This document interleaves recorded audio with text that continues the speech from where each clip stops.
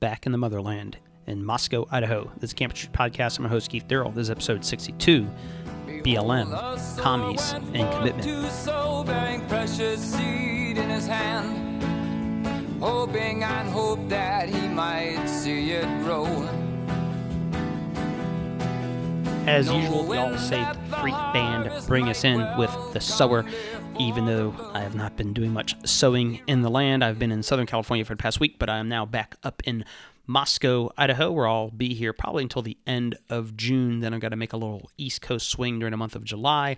Hopefully get through North Carolina and South Carolina, Atlanta, Alabama, Florida. So if you're anywhere in those areas, let me know, and maybe we can meet up during that time. It's going to be Raleigh, North Carolina, Greenville, Spartanburg, South Carolina, Athens, Georgia, Dothan, Alabama, and then Punta Gorda, Florida is where I'll be. And so if you're anywhere along that route, feel free to reach out to me. And that's going to be the months of July. Then I'll probably be back up in Moscow during the month of August. Lord willing, we have Grace Agenda and a few other things going on. And thinking of things going on, we do have the Fight, Laugh, Feast Conference October 1st through the 3rd in Nashville, Tennessee. And so if you become a member of the Fight, Laugh, Feast Network by September the 1st, you'll get I think half off registration. I don't remember if it's a half off or $100 off how they build it, but I think it's $200. So either way, it's $100 registration. And that's going to be fantastic. And as I've been looking at kind of the madness over the past week, I think the conference is a good thing, and I think it will help orient us in a dizzying world and kind of where to go, because they are very confusing times. And I realize I'm kind of jumping ship of the game plan to discuss conspiracy theories once again, because we actually had some news on COVID and the use of information by WHO and stuff like that. And so it would have been kind of good playing into the hands of kind of some conspiracy theories. But in light of the past week, what I wanted to do was discuss another issue, because I saw quite a few things that have popped up. And just a friend on the Facebook, we were emailing back and forth, and they ended up asking, they said, fun question, if you were leading the charge of the Reformed Church in America at this time, how would you have the church regroup and advance? And so I'm going to spend this episode and maybe next week, a couple episodes, on where I think we need to go, because one of the things that I'm realizing right now as I look at the landscape is you have groups of men who are slightly left of center but still kind of classically liberal, and a guy who kind of represents that is a guy named James Lindsay. If you've ever heard of him, if not, Google him. He's a pretty interesting guy because he does a lot with critical race theory and critical theory stuff, because he was an atheist who kind of saw the new atheist movement get ripped apart by identity politics and intersectionality and all that sort of stuff. So he's kind of been on the rampage against that for several years, but it's really picked up, and he kind of sees what's going on with Black Lives Matter. And I want to distinguish, I think it may have been James distinguishing kind of capitalized Black Lives Matter. It's almost like a new political party and a explicit movement, opposed to, say, just the general hashtag Black Lives Matter. They're now intertwined, and kind of the BLM political party is kind of the pretext for everything else that's going on. And so it's almost like Mr. Floyd is kind of the Trojan horse to push an entire agenda and everything else. And so I think what we do need to do is realize that this is a fundamentally religious movement. And it's fascinating to me of how many Christians and pastors who are out marching and acquiescing. And last week I used Eugene Peterson's kind of the transcendence of crowds, and I think that plays in. And what I saw last week, though, was now they're including the confession of sin and washing of feet and things that are, for a group that rails against cultural appropriation, that they're basically appropriating the gospel. And the reality of it is, and I know I've read it on this podcast before, but there's a guy named R.J. Rushdoony. And if you were to Google Society of Satan, R.J. Rushdoony PDF, the opening paragraph of that is just central, I believe, to what's going on. And what you have is the Society of Satan at work. And what they're doing is mimicking the gospel. They're mimicking reconciliation. And it's humanism down at its core. And it is an attempt in some regard to reconcile humanity, because in the humanist head, and even in the Christian head, for the Christian, we can't have division in the Godhead. Father, Son, Holy Spirit, yes, the Father's not the Son is not the Spirit, but they're in perfect unity, 3 in 1 in perfect unity. And so the humanist has man as God, and in some ways you can't have division in the Godhead, so they got to bring all of us together. And it's, so it's kind of a false reconciliation. So as Christians, we can look at Galatians 3 and realize that in Christ there is no Jew or Gentile, and he's kind of bringing the nations together under the lordship of Jesus. But the humanists kind of have the UN, and this attempt at reconciliation outside the gospel is fundamentally religious in nature. And if you're paying any attention to some of the language and some of the rhetoric, I believe that will become more plain. So in answering the question, what would I do to regroup? The first thing I would do is, in some ways, look at Black Lives Matter, look at communists, and call us as a church to a greater commitment. And the hard part is this. The reality of it is Christianity is real life, and it's a marathon. It's not revolutionary. I know that many of us can fall into revivalism and kind of wanting these immediate emotional hyper states, and I think that's where we're kind of at a little bit of a disadvantage, because if you're married, you might have a very exciting honeymoon and stuff like that, but then the reality of kids and bills and everything that comes in, it's not just one hot, passionate, for most people, 60 years or however long you're going to be married. So I think it's easier to get hyped up for a short season on political movements and political causes, especially when there's kind of things bubbling underneath it.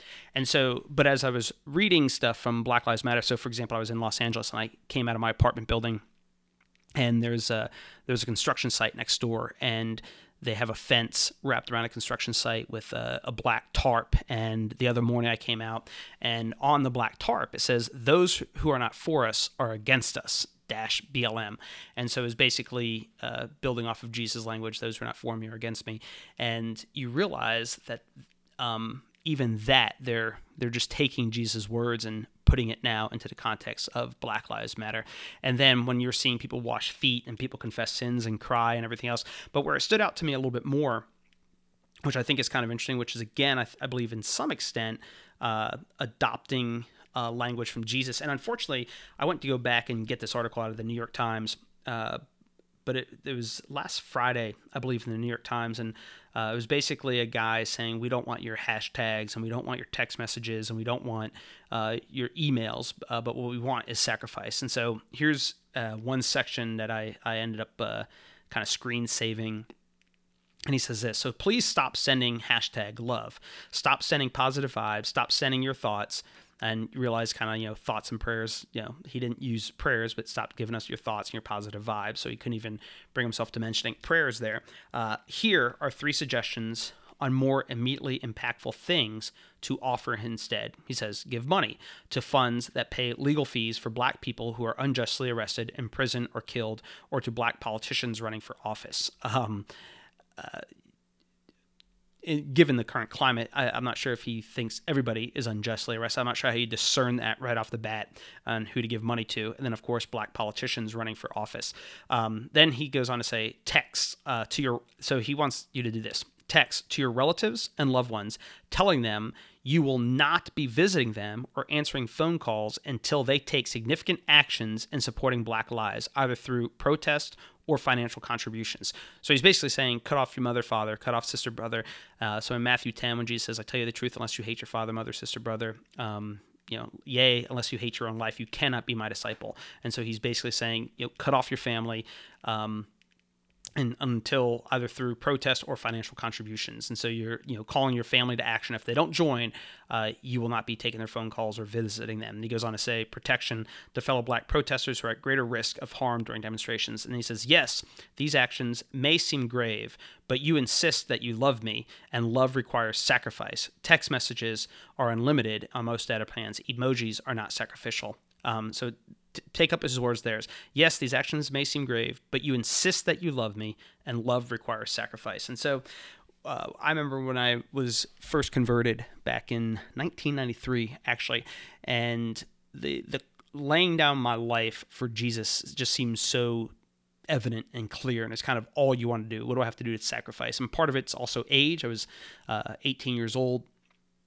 And as an 18-year-old man, and I think even a lot of the political action is appealing to college students who can be idealistic and everything else. But the idea of sacrifice seemed great, and I was willing to get up at 5 and pray, and or I'd try to. I'd often go through seasons where I'd want to do that, get up early in prayers, get up late at pray, and I felt like I need to be praying several hours a day and stuff like that. Then you start to mature, and some of it you realize is youthful zeal and not always according to knowledge. But one of the things that stood out to me at that time, and even stood out to this day, was, and I think it all ties into BLM, the Communists. Kind of the title of this is the Communists, which I think BLM basically is, have been people throughout history who, in some regards, I do think some of them do want a better world. Some of them are resentful and bitter and everything else. But what you see is that many of them are willing to commit themselves wholly to being a communist. And I'm going to read something here that supposedly Billy Graham originally read at some sort of conference back in, I believe, the 60s. And I haven't been able to find an original source. It's always been sourced in Christian material. And I first came across this by Keith Green, if you know who he is. If you don't read No Compromise, I'd be curious if I went back and revisited how much I would enjoy it today. But when I was 19 years old, that was a pretty instrumental biography. And Keith Green was very zealous. He was a guy who had a house in Southern California, and it's just he and his wife read Entertain Strangers, for you might be entertaining angels unaware. And so they just went out to the streets of California and began to invite people in. And eventually they had 7 houses in this neighborhood where they were housing people. And his zeal and being willing to do those things and give up comforts for the sake of evangelism and for the sake of the kingdom were always very appealing to me. And I remember coming across this in one of his tracts that he had. And again, like I said, it's originally from Billy Graham, and I can't source it, so I'm hoping it's not apocryphal. I assume Billy Graham's telling the truth in some regard, but here's what it said, and it was a letter from a communist who was breaking off his engagement because he joined the Communist Party, and he ends up saying this. He says, "We communists have a high casualty rate. We are the ones who get shot and hung and ridiculed and fired from our jobs, and in every other way made as uncomfortable as possible. A certain percentage of us get killed or imprisoned. We live in virtual poverty. We turn back to the party every penny we make above what is absolutely necessary to keep us alive. We communists do not have the time or the money for many movies or concerts or T-bone steaks or decent homes or new cars. We've been described as fanatics. We are fanatics. Our lives are dominated by our great overshadowing factor, the struggle for world communism. We have a philosophy of life which no amount of money could buy. We have a cause to fight for, to definite purpose in life. We subordinate our petty personal selves into a great movement of humanity. And if our personal selves seem hard or our egos appear to suffer through subordination to the party, then we are adequately compensated by the thought that each of us, in his own small way, is contributing to something new and true and better for mankind. There is one thing in which I am dead earnest about, and that is the communist cause. It is my life, my business, my religion, my hobby, my sweetheart, my wife, my mistress, my bread and meat. I work at it in the daytime and dream of it at night. It holds me and its hold on me grows, not lessens, as time goes on. Therefore, I cannot carry on a friendship, a love affair, or even a conversation without relating it to this force which both drives and guides my life. I evaluate people's looks, ideas, and actions according to how they affect the communist cause and their attitude towards it. I've already been in jail because of my ideals, and if necessary, I'm ready to go before a firing squad." And so if you take a young man, again, you take a young guy, it's easy to be zealous and be breaking off engagements, and who knows where this man's life ended up.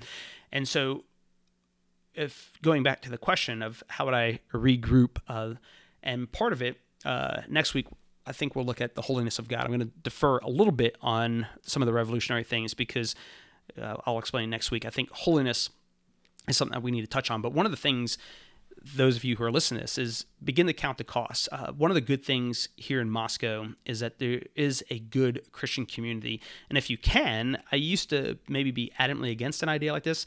And if you are in an area that's reasonable to move and be near a church community and have a little bit more of a community, if you're not already immersed in a pretty good Christian community, to try to begin to orient your life and the life of your church in a way that you are a loving, vibrant community around one another. And I do think that's part of counting the costs. I don't think you want to move to Moscow. I don't think it's feasible for a lot of people. But in the areas that you are, I would begin to look at something like that. I was actually in a discussion with some friends of mine, and one of the guys was contemplating, like, where do I move? Where do I go? And I do think the idea of smaller towns. I was actually messaging some friends, and Bozeman, Montana is one of them, Moscow, Idaho, Bend, Oregon, St. Louis Obispo, places like that where some of them are pretty expensive, but you can kind of have a community life in a way. And I do think, so here's my point of all this, is that we do need to more substantially count the costs. And I do think someone like the Black Lives Matter calling people to commitment to something bigger, I think is appealing to a lot of people, especially when their lives have been largely empty, and playing video games and wasting their life on pornography and whatever else on the internet. And now all of a sudden they have this great cause that they can devote themselves to. And we have the living God and the gospel and the kingdom of God that we are to be out preaching and teaching to other people. So so when I think of the church regrouping, I think one of the things that we need to do is regroup and be a church that is separate from the world, that is called out. And the hard part is, in me stating that, is I realize for many people it's going to conjure up different images. And so I don't want to tell you what to do necessarily, but if I'm sitting there in a community with as a pastor of a church, I'm trying to orient everybody around the kingdom of God, especially at a time when you have a very clear, decisive alternative religion on the rise that I do think, given the French Revolution, given the Bolshevik Revolution, that I think is ultimately, and maybe I'm wrong, maybe it'll die out, but I feel like the hard left is gaining momentum. And so as a church, we need people who are committed to one another, have the baptism bind us more thoroughly to people who are in the church. And so as I was considering this communist and I was reading some of the stuff from Black Lives Matter, I'm realizing more and more the depth of their religious commitment to it, and how often as the church, we're not calling people to greater things. We want people just, invite Jesus into your heart, try to get your marriage a little better, and get these things a little better in your life. But people are not counting the costs. And so the first thing I would do if I was in any sort of charge of the Reformed Church is I would sit down with everybody in my church, kind of like a football team, very beginning of the season. Where do you guys want to go? Count the cost. If we're going to be great, if we're going to do great things, we have to count the costs. Now, that may not look like victory in the short term, but long term, I think we'll begin to break up the fallow ground and begin to plant seeds that will bear much fruit. So as you guys listen to this, begin to count the cost with regards to how you're currently living your life, and talk to the people in your church of how you guys can begin to reorient your lives where you are a vibrant community in wherever you are. So I don't think the answer is like run out to separate from the world, become a desert father type of thing, but counting the costs in your community where you will give sacrificially to those who are in need, where you can love and meet the stranger and a sojourner, and consider something like Keith Green, who has taken in strangers unaware. And how can we as a community do that? And one of the things I hope to do here in Moscow, most likely in Moscow, is buy a home where we can begin to do that, as well as disciple people. And I think the church can kind of do something along those lines wherever you are. So what's the beginning answer to the question? Is us counting the costs. And you look at what the communists are willing to do. You look at what Black Lives Matter are calling people to do, to forsake family and friends and homes and everything else, cut off mom and dad in order to support Black Lives Matter, because that's what love is, and love is sacrificial.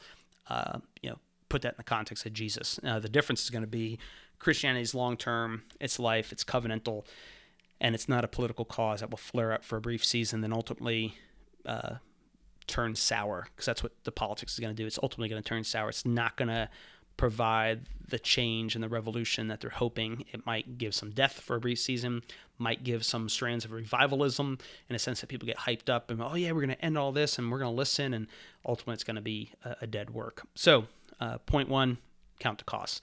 That's this episode of the Campus Preacher Podcast. If you have any questions, comments, demands, rebukes, exhortations, feel free to reach out to me, Campus Evangel on the Twitter, Campus Preacher on Instagram, Keith Darrell on the Facebook, Keith at campuspreacher.com if you want to email me. Lord bless you. Keep you. Talk to you next week.